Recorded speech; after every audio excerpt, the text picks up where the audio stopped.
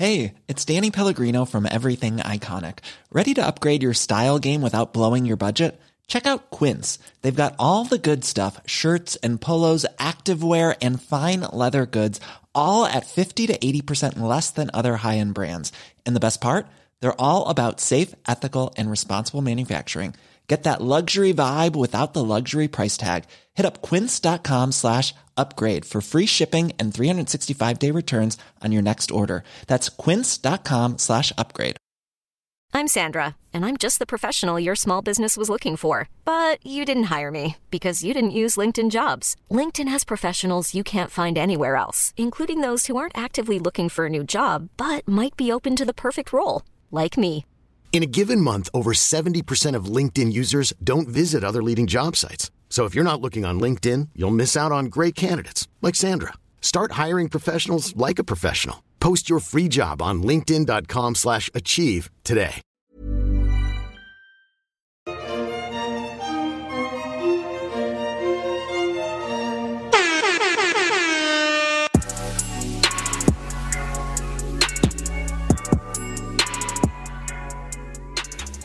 We're recording. Woo, woo, we're back. Welcome to Three Black Girls, One Rose. We're three black-ass girls invade the whitest show on earth, The Bachelorette. I'm Natasha. I'm Justine, and Rachel's going to be joining us for our mailbag episode in just a few seconds. Jesus, just a few minutes. Yes. But yeah, we were so excited to have Rachel on last week. Mm-hmm. We had such a fun conversation with her. Yeah, it was really good. Fun and very in-depth. Mm-hmm. And, I mean, she's our ultimate guest, so we were able to ask all of our burning questions. Mm-hmm. Hopefully that was some of you guys' burning questions, and you got the tea that you wanted. But before we get into the mailbag, Justine, what were your thoughts on our interview with Rachel last week? So, I thought it was really interesting how all of these contestants really do think that these producers are out for good intent for, like, a wholesome TV show. Like, we ask everybody, like, what was the deal with Lee? What was the deal with Lincoln? What happened here? What happened there? And they really do think that it's honest mistakes on the producers' part and not publicity. Mm-hmm. I don't know if it's because we're jaded because we watch this on an analytical level. Mm-hmm. And also, I was a public relations major, so I'm always looking at, like, the public relations angle and how a scandal can be turned into money, regardless if it's good or bad. True.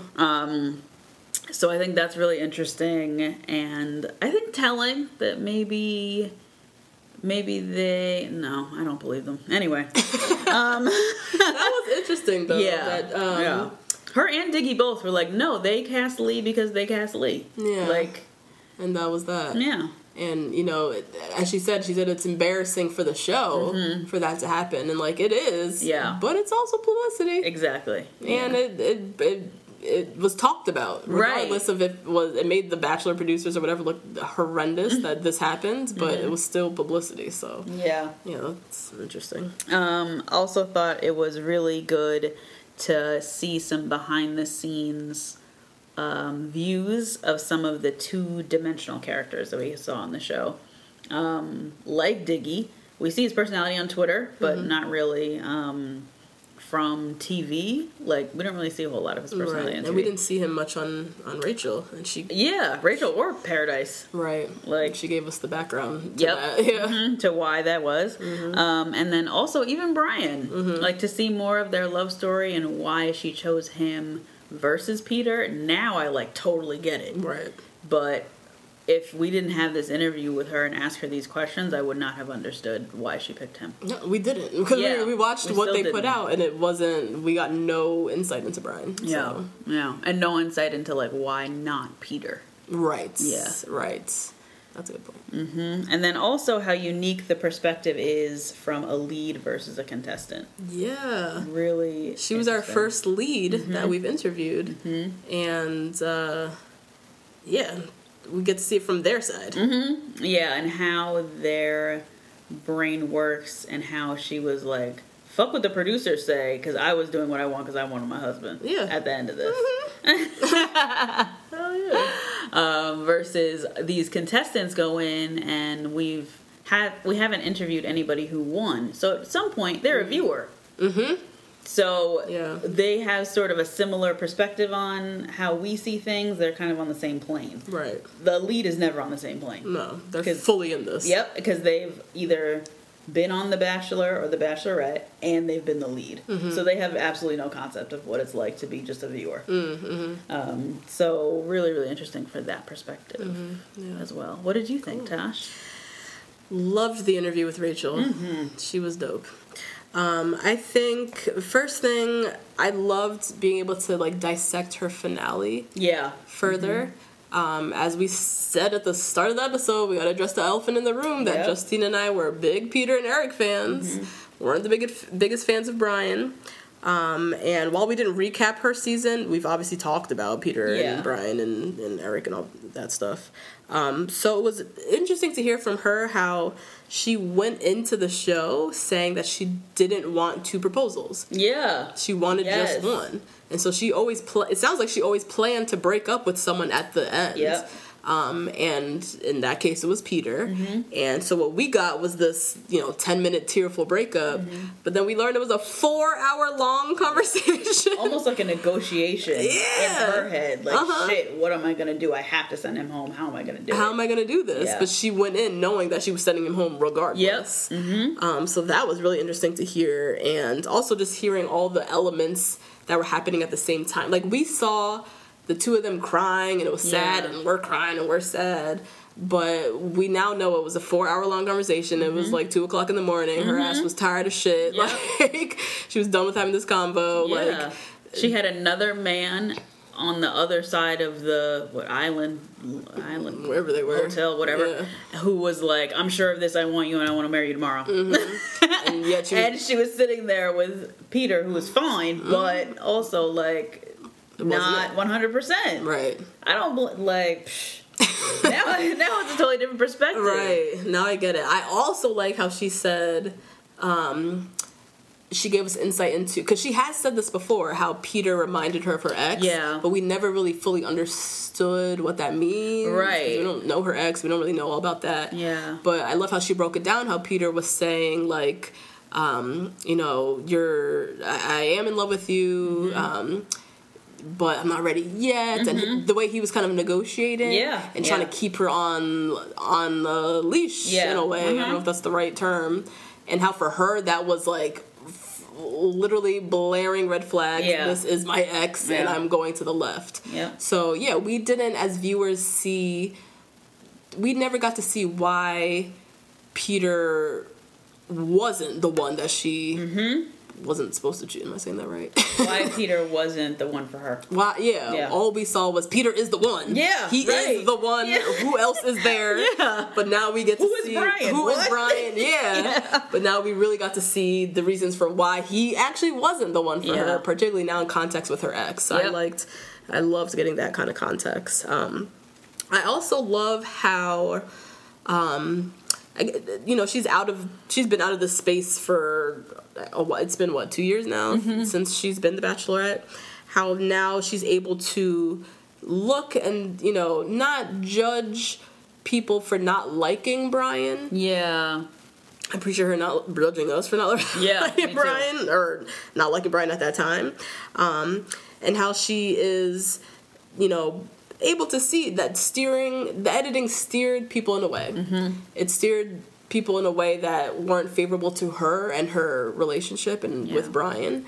But she knows that this is a business and this is a show. And she still was able to leave The Bachelor with relationships with the producers. Yeah. She's able to do podcasts like ours and not feel some type of way.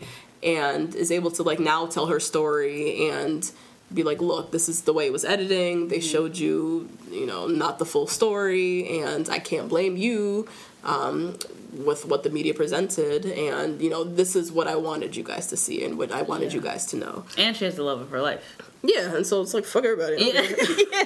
Whatever.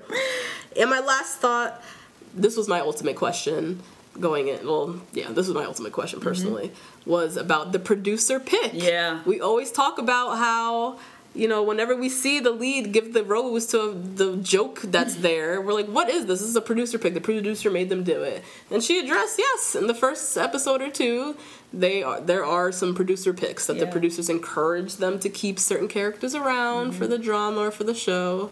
And so I loved getting that confirmation. And sometimes the producers get their way with that, like with Grocery Store Joe and David the Chicken.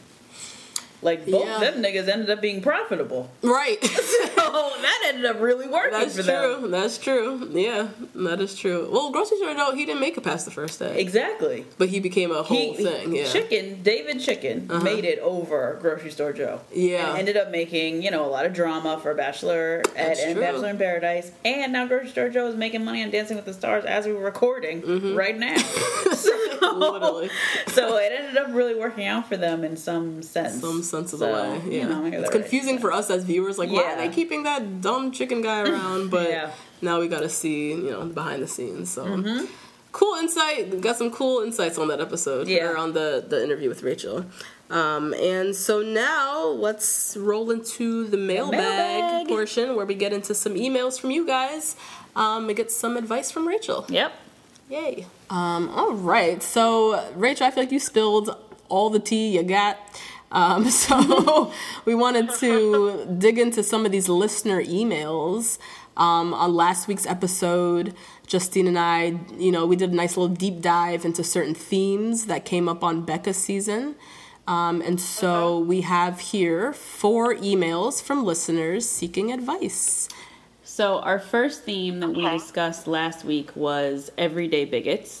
Which were the Garretts of the world, the well-intentioned white friends, coworkers, the white people who come in and out of our lives who seem like they have good intentions, but really they say really off-the-wall and problematic shit.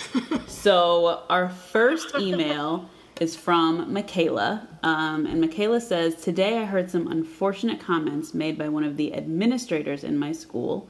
She teaches in a middle school as a special ed teacher, and for reference, she's a straight white woman.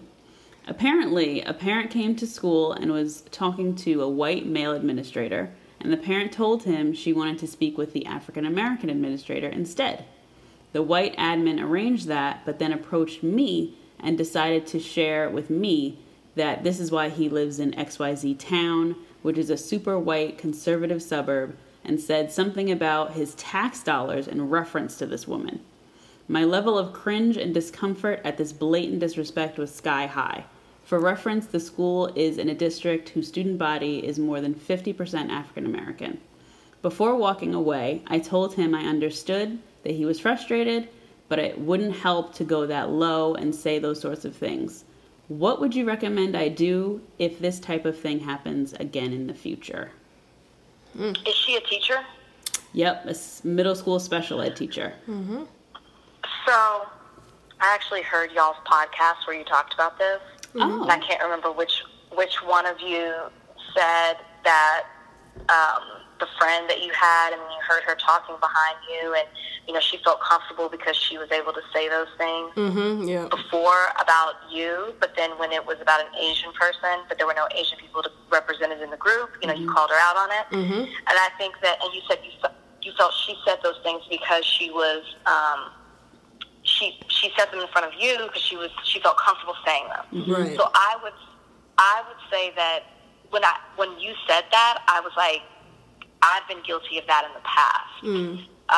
You kind of just let things go because you're like, oh, I know how they are. But then it can escalate to a certain point. So my advice to Michaela would be, don't rehash this incident because it's already been done. And then if you bring it up, it seems like you're sensitive. I think that when the next time the opportunity brings itself up, I think you use it as a point to educate that person. Mm-hmm. Not coming from a place of you hurt my feelings or this made me feel a certain way. It's more, this is wrong, and let me tell you why. Mm-hmm. And let me be the one to tell you why, so you don't say it from the wrong person and they tell you in a completely different way. Right. Or, you get fired, or the higher-ups are bringing you into the office. And I think that he should, or someone else like that, if anyone else in that situation, they should be able to respect the way that you approach them. and what you're saying. I think they would be more receptive of it if you came at them that way. Yeah, I agree. I think Michaela definitely has the authority to say, the next time that, I don't think that's appropriate. And I think also as an educator, she has a responsibility to advocate for her students and her families and say, people have the right to say that they want to meet with a certain administrator if they think that person better understands them. And as teachers, we just have to respect that, and that's it. I can speak from experience. I work in education. I used to work at a charter school. 95% of the students are black. 95% of the admin were white. Yeah. And so it's just the nature, I would say to Michaela, it's the nature of the job sometimes of being a white administrator in a very black-dominated school, that sometimes you might run into these parents who maybe unjustifiably look at you sideways. But that doesn't give this guy here the authority to say stuff behind their back or make comments about, tax dollars or whatever the hell. So, I agree. I think Michaela can definitely pull this person aside and give them a little teaching moment and why that was inappropriate, particularly with the population of students that they serve. Yeah. And Michaela, from my experience, I have had a lot of these little microaggressions happen to me at work, but I didn't have the backup of students behind me as almost like a parachute for your defense. So you could say from the perspective of my students XYZ. And also, I do think that he's bitter about working there. I think he's mad about it. And that's very obvious. And I think it's also very obvious that you're passionate about your work. And you can also use that to communicate well to him. And talking about how passionate you are about teaching and about teaching in this demographic. And use that to communicate through him. Because he's not going to sit there and get a history lesson from you. He's not going to be receptive to that. Because he's already mad that he's working with black people anyway. So you have to kind of use something else as a vehicle, and I think that's it. I think your passion and also the students is a good thing to do in the future if you hear something like that. Good one. All right. Next question is from Maya Lou. She says, "Hey ladies, recently I turned into both your podcast and Bachelor in Paradise. Love it all. Your casual banter validates other related beliefs. Thank you." Question. On the couch during the Bachelorette finale, I was extremely troubled when Becca defended Garrett's Instagram shit with the phrase, "he didn't mean it," more than once. It made no sense because it's not an action he didn't mean. It's a series of held beliefs that other people are inferior. My question, when an everyday bigot says something offensive and covers it up by saying "just kidding" or "I didn't mean it," what is the best quick and dirty approach to calling it out as bigot behavior? And do you think people of color really benefit from bigots being called out as bigots in the first place? Maybe I'm at a point where I just want to give up and watch trash TV forever. Keep it up, you're beautiful. Maya Lou. Have you dealt with this, Rachel? People just, say stuff and then, "Oh, just kidding, just kidding." I really haven't. What was there was a lot there. There was a lot of questions. The question. So the first question is, what's the best quick and dirty approach to calling out bigot behavior? Particularly when someone says, just kidding. I think you call them out just for what they are. And then you look at them and you say, "Just kidding." I love that. I think that if they're saying something that it's that racist or that shocking or whatever, then if it's that shocking, then call them for what they are. Yeah. And then they'll, especially because then they'll say, I guess it depends who it is. If it's your boss, you can't say, "Oh my gosh, you're a racist." Right. I think each situation is different and you have to handle it accordingly. But let's just say it's a friend and they're saying it jokingly. I think you tell them that they're racist and then they'll say, "No, I'm not." And I think it will generate a conversation. Okay, well, what you said is racist, and let me tell you why. Because I do believe that people are ignorant. And to answer her point about what Becca was saying about he didn't mean it, I think she was trying to say he was ignorant to it. Again, for some people that's okay, and for some people it's not. Mm-hmm. I think that that's what she was trying to say when she said he didn't mean it. Like, he wasn't thinking of what he was doing. Mm-hmm. That's what I think she was trying to say. Right. But ignorance is still a problem, because ignorance can still get you in trouble. Mm-hmm. So, again, I go back to just take it as if you're going to be that blatant to make a racist comment or a homophobic or something to offend someone, then I'm going to give you a very blatant answer back. Mm-hmm. Yeah, I agree. Just in the same way. That's me.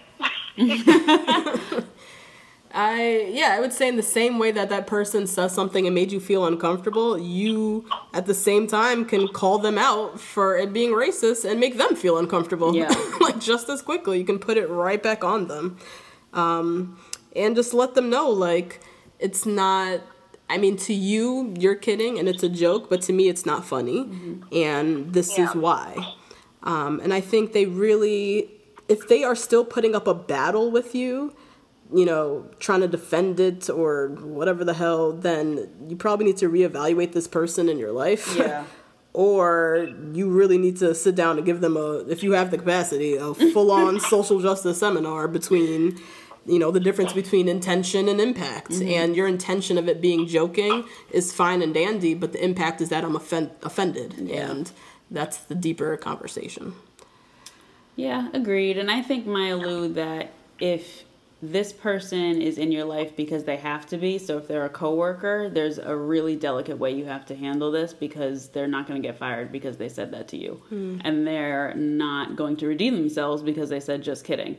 So I think that if you get to the root of why they said it, which usually racism is rooted in fear, or, as Rachel said, rooted in ignorance, you can just find that out and then write them off. That's usually what I do. If they're forced to be in my life, I end up just writing them off, everything that they say, as like a joke. Because usually those people take themselves a little bit too seriously, and then they're like, just joking with you.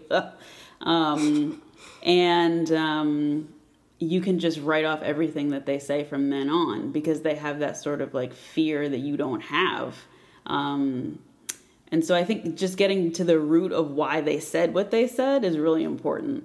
And to her second question, do you think people of color really benefit from bigots being called out as bigots in the first place? It definitely depends on where you are in the situation. If you're in your friend group, absolutely.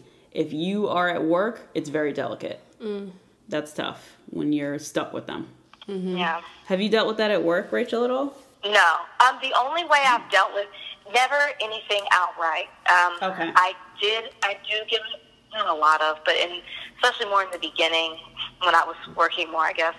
A lot of times people did not think I was an attorney. I had where someone would ask, "Is the attorney coming?" Or, I had attorneys that talked to me differently than they would talk to my white male boss, and we'd be standing in the room together, and it is what it is. Like, I knew it for what it is, but I never had anyone. I'm Sandra, and I'm just the professional your small business was looking for. But you didn't hire me because you didn't use LinkedIn Jobs. LinkedIn has professionals you can't find anywhere else, including those who aren't actively looking for a new job, but might be open to the perfect role, like me. In a given month, over 70% of LinkedIn users don't visit other leading job sites. So if you're not looking on LinkedIn, you'll miss out on great candidates like Sandra. Start hiring professionals like a professional. Post your free job on linkedin.com/achieve today. This show is sponsored by BetterHelp. Justine, there's something I gotta get off my chest, girl. Tell me. I've been low-key struggling with my relationship with my phone and social media. Just the over-accessibility these devices create, this addiction to Instagram, the distraction from everyday life and the people closest to me, it's been really stressing me out. I'm not even gonna lie. I mean, that makes sense. Content overload is very real, and staring at everybody's highlight reels can be overwhelming and can absolutely steal your joy and peace. Yeah. We carry around different stressors, big and small. When we keep them bottled up, it can start to affect us negatively. Therapy is a safe space to get those things off your chest and to figure out how to work through whatever's weighing you down. You all know we're huge advocates of therapy. We talk about it all the time on this podcast. It's been tremendously beneficial throughout different stages of my life and areas where I've needed help, from eating disorders to new relationships to my ever-changing relationship with my family. Therapy has really helped me to set boundaries and prioritize my self-care. If you're thinking of starting therapy, give BetterHelp a try. It's entirely online, designed to be convenient, flexible, and suited to your schedule. Just fill out a brief questionnaire to get matched with a licensed therapist and switch therapists anytime for no additional charge. Get it off your chest with BetterHelp. Visit betterhelp.com/2BG1R today to get 10% off your first month. That's BetterHelp. HELP.com/2BG1R. I'll say anything outright to me, no. Okay. Yeah, that was good. Yeah, that is good. I've had people make slave jokes in the office, so consider yourself very blessed for that one. It's tough to deal with. Yeah. I can't remember any. I've had things where maybe someone thought they were saying a compliment, like, "Oh my gosh, you're so pretty for a black girl." Yeah. And it was like those type of things, and I definitely have to say something about that, but not anything crazy. Yeah. So best of luck, my Lou. Yes. Hopefully that helped. So our third email dealt with another theme that we discussed, toxic masculinity, which came up quite a bit on Becca's season with Lincoln, Leo, even Jordan on Bachelor in Paradise was a bit problematic. He had a whole conversation comparing the women to food and shit. So our third email is from Monica. So Monica says, "Hello, I've been loving your podcast. Really appreciate your perspectives. From my own personal experience, I first met my fiance and didn't even pick up on his interest in me because he has what I would call a feminine gender presentation, i.e., he does not adhere to toxic masculinity or classic gender roles, is emotionally intelligent, empathetic, etc. When he finally was explicit with me about his interest, I didn't see him as a good match, even though I don't personally believe in adhering to classic gender roles for myself. I had never dated a guy like him before, gravitating more towards the strong silent type, so I couldn't imagine what our relationship would look like. All that being said, we're now engaged. It's the best relationship I've ever been in, and I love him so much, but I still find my own ideas of toxic masculinity creeping up on me occasionally. When he says something that is very emotional, romantic, and sweet, or talks in his higher register, sometimes a little voice in my head whispers, but is he a real man? So I do really think women can perpetuate toxic masculinity and toxic gender roles in our own relationships. Even me, who thinks of myself as a progressive feminist. It's something I had to face, and I am so interested to hear your thoughts. Whew. Monica. These are some super deep questions. Yes. To your audience for bringing it in smart, intelligent, thoughtful questions. Yeah. It shows who your audience is. Maybe that's why I like your podcast too. Yay! We love you guys. Okay, first of all, kudos. What's her name? Monica. Kudos, Monica, for stepping outside of the box. Yep. And, not staying to the typical man that you choose and really going after, the person that you felt connected to, which follows your heart. And I'm sure your head too, because that's a big question that I get a lot. And if I was still going on the list that I used to have, I wouldn't be with Brian. I wouldn't have gone on the show at all. I think sometimes you just have to really go for what it is that you want for yourself and not necessarily how the person looks or acts or talks or, whatever.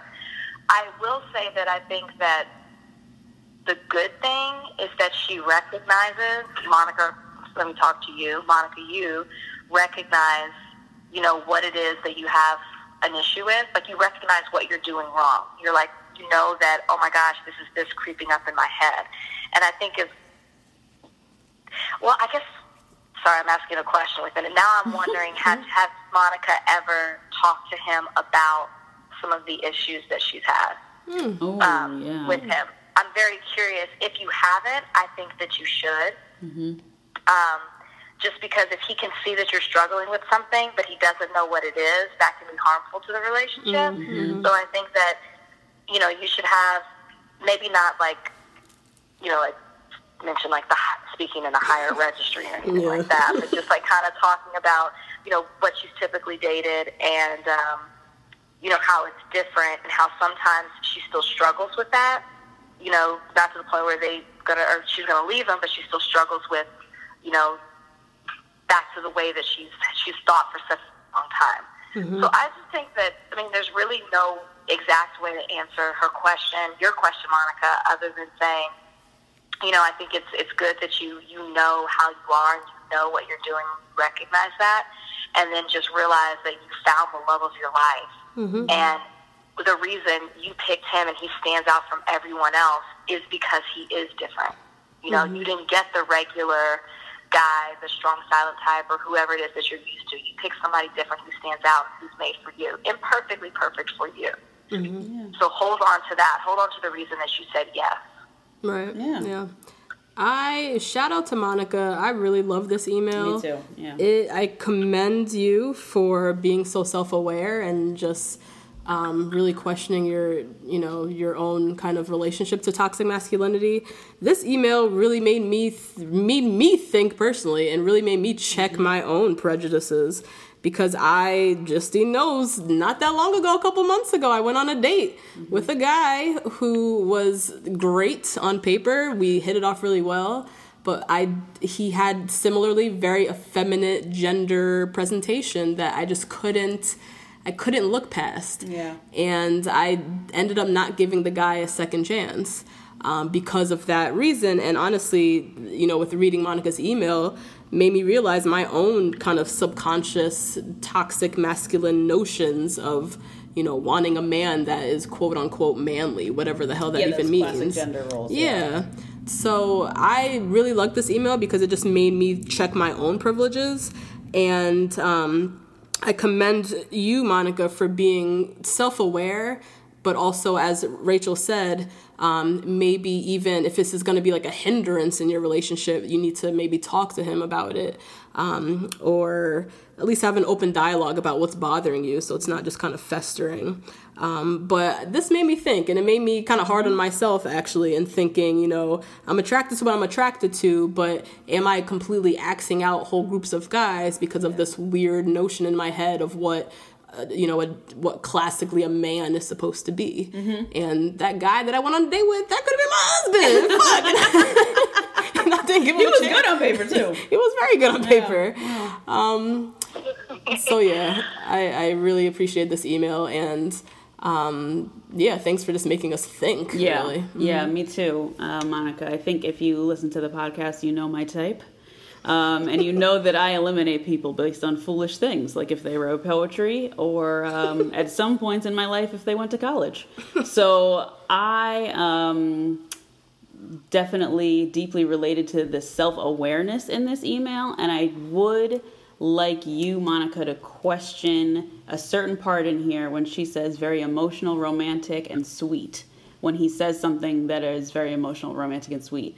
I think that if that's something that is turning you off, that you need to think about why that's turning you off. I think there's sometimes where, and Rachel, you alluded to this earlier when you were talking about Peter in the interview, that you recognize that as love, but you also recognized it as a way for him to keep you around and not something that you wanted and is not something that works for you. So if your boyfriends in the past who are this strong silent type were not emotional, romantic, or sweet, but that's really what you wanted, and so you recognize it as being effeminate, that is something that you need to recognize also.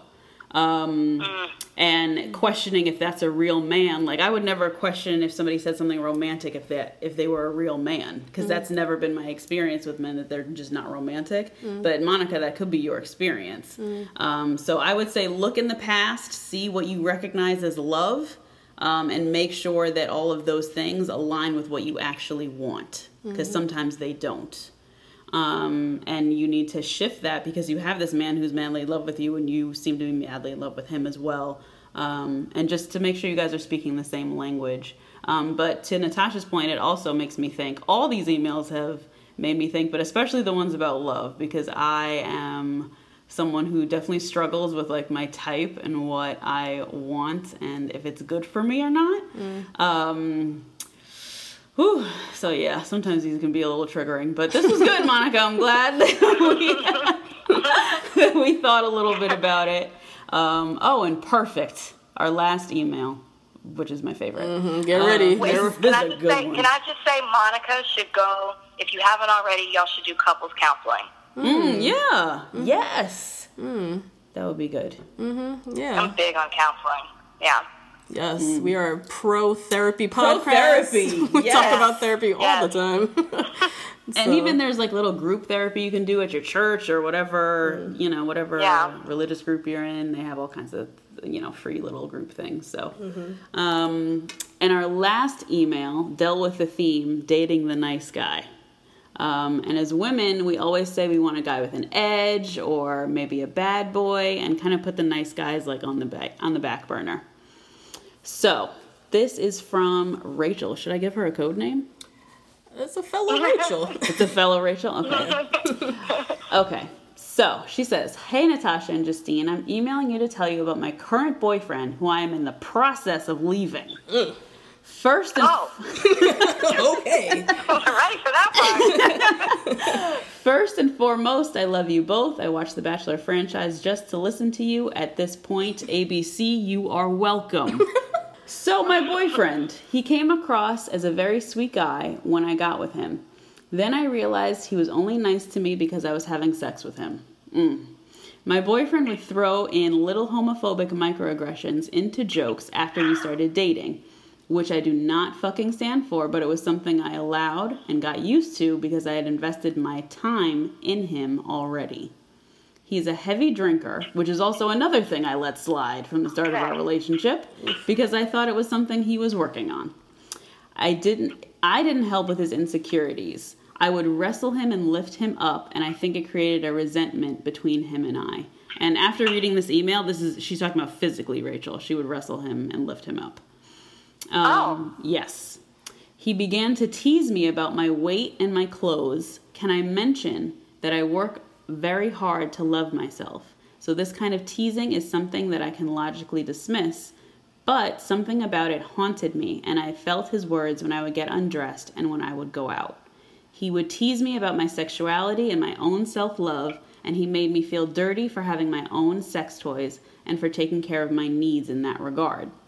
There are a lot of issues in our relationship, and I broke up with him in May originally because I knew he was bad for me. I got with him again because he was so loving after I left, and I had never seen that before. So she had never seen somebody be so sweet after they broke up. It worked, and I missed him desperately. He played with my emotions to keep me around, and I realized it was too late. After I started to express my disinterest in his behavior, he started to gaslight me. He is very quiet in his manner and can control his tone, whereas if you upset me, I get louder and I express myself through my emotions. He repeatedly would get me to this emotional state by using his teasing and frustrating comments, and because he was quiet and never yelled, he was able to look the part of the rational man dealing with his crazed girlfriend. This is seriously making me distrustful of the nice guy because since I thought he was so sweet and kind from the start of the relationship, I let nearly everything slide until it got to a really ugly place. How do you trust that the nice guy is truly a nice guy and not just hiding his secrets like drinking or being homophobic? Oof. Okay, Ooh. Rachel. Yes. We don't need to know his name. His name is Lucifer. That's all I was thinking the entire time. You are dating the devil himself. You are dating Satan himself. A wolf in sheep's clothing. Yeah. I think what I find interesting the most, and maybe what's most concerning, is that she keeps referring to him as the nice guy. There's nothing nice about him. Yes, he started off as nice, but then everything else after that is a stark contrast. You know, I think, Rachel, you know the problems. You know exactly what you need to do. And you just need to now find it within yourself to walk away from it. You know, like I feel like I would be more concerned if you were saying that he does all these things. I guess you kind of are still with him, but you did say you're in the process of leaving him. But if you were saying all these things about him and you didn't know what to do, you know exactly what you need to do. You have called out every single problem with him. So don't make it a process anymore. Leave him. But I don't think that you should be concerned about the miscategorizing the next guy. This guy seems to have a lot of red flags that were waving, like, vigorously in front of you. And you chose not to see them. So I think that now you should just be more aware of recognizing when it's a problem, and realize, like, what did Maya Angelou say? When people show you who they are, believe them. And the first time he showed you that was him, not the first time. You know, he showed you his true colors, and I think that you have to, moving forward, you just have to trust your gut. Don't judge other men by this bad experience. Continue to be open, but also be aware. Absolutely. Yeah. I think, Rachel, the emailer, you're very self-aware. And being this self-aware, you also have to know that this kind of treatment is just not acceptable. And to your question, how can you trust a nice guy when he presents himself as a nice guy in the beginning? All guys in the beginning are nice. Yeah. Like, most guys, when you first meet them, they're nice. Yeah. You don't get points for being nice, though. And you have to really watch his actions as they play out when you really get to know him. You've definitely really gotten to know this guy, and so you know that he is not a nice guy. And that he is bringing you into a dark kind of place. I think one of the most disturbing things, besides the alcoholism and the homophobic microaggressions, the homophobic thoughts, is how he knows how to push your buttons. Yeah. He is able to maintain calm in times when you guys are fighting, and he knows that you kind of get to a place where you raise your voice and you get more expressive, and he purposely gets you to that place. Like, that is almost like sociopathic in a way. Like, he knows exactly what he's doing, and he's still doing it. That's not love. That's not a nice guy. He clearly is not, he's not good for you. He's bringing you down. He's not making you a better person, I don't think. So I feel like you definitely know what to do. And as Rachel said, you have to treat the next guy like he's a brand new guy. But you learn from this relationship, and you just have your guard up a little bit. You know, the next guy's going to be nice too, just like every person, but you have to really pay attention. Once they show their true colors, pay attention. And that's who they are. And yeah, best of luck.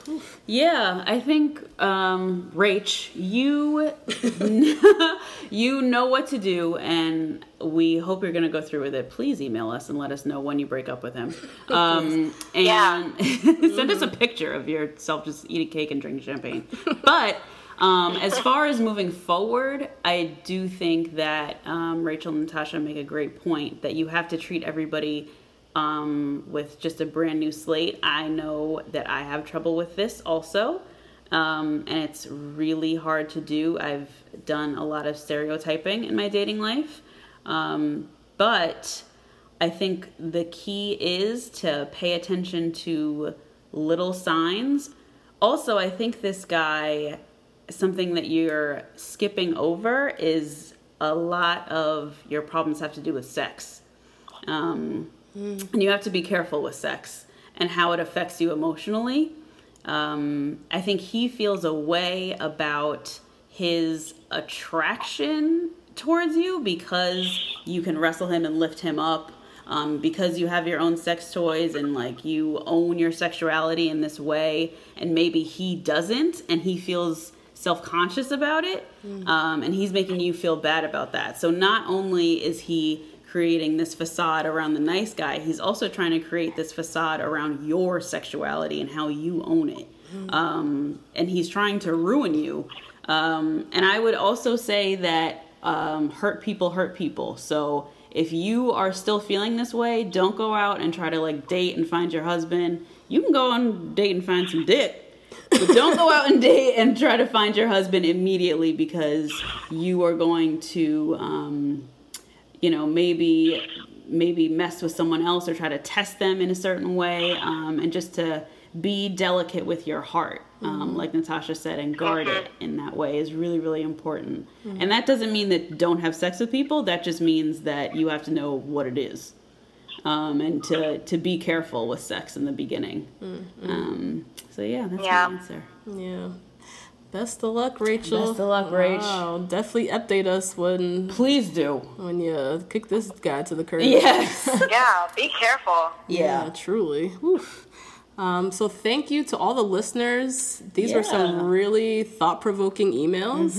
And I hope that myself, Justine, and Rachel Lindsay were able to give you some thoughts and help you out with some life mess. But that brings us to the end. Rachel, this has been amazing. Thank you so much. Oh, you guys, it's been fun. It has been fun. I've enjoyed it. Oh, I'm glad. Thank you so much for coming on the podcast. This conversation, I know the listeners have been wanting this. Yep.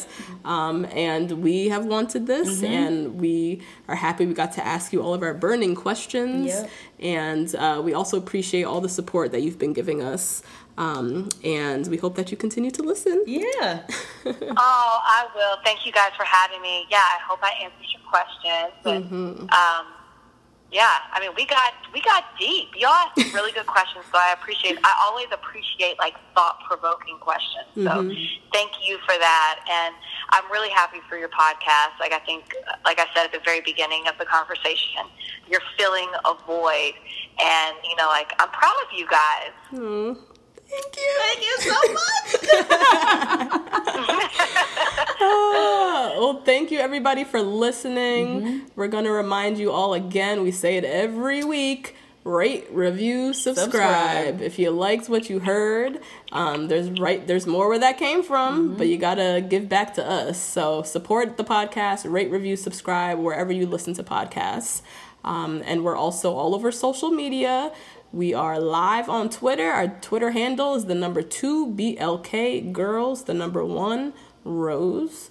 Our Instagram? Our Instagram is the number 2 Black Girls, the number 1 Rose. Same with our Facebook. Just look us up there. Also our email. Clearly, we love the emails, guys. The number 2 Black Girls, the number 1 Rose at gmail.com. Email us. Even on the off season, we're still out here working. So continue to support the podcast. You guys know we have merch now. Hit us up on teespring.com/2blackgirls1rose. All of this will be in the description box. Yep. And we'll be back next week, guys. Thanks, guys. Thanks for listening. Bye. Planning for your next trip? Elevate your travel style with Quince. Quince has all the jet-setting essentials you'll want for your next getaway, like European linen, premium luggage options, buttery soft Italian leather bags, and so much more. And it's all priced at 50 to 80% less than similar brands. Plus, Quince only works with factories that use safe and ethical manufacturing practices. Pack your bags with high-quality essentials you'll be wearing for vacations to come with Quince. Go to quince.com/trip for free shipping and 365-day returns. Hold up. What was that? Boring. No flavor. That was as bad as those leftovers you ate all week. Keke Palmer here. And it's time to say hello to something fresh and guilt-free. HelloFresh. Jazz up dinner with pecan-crusted chicken or garlic butter shrimp scampi. Now that's music to my mouth. HelloFresh. Let's get this dinner party started. Discover all the delicious possibilities at HelloFresh.com. Hey, it's Paige DeSorbo from Giggly Squad. High quality fashion without the price tag. Say hello to Quince. I'm snagging high-end essentials like cozy cashmere sweaters, sleek leather jackets, fine jewelry, and so much more. With Quince being 50 to 80% less than similar brands. And they partner with factories that prioritize safe, ethical, and responsible manufacturing. I love that. Luxury quality within reach. Go to quince.com/style to get free shipping and 365-day returns on your next order. Quince.com/style.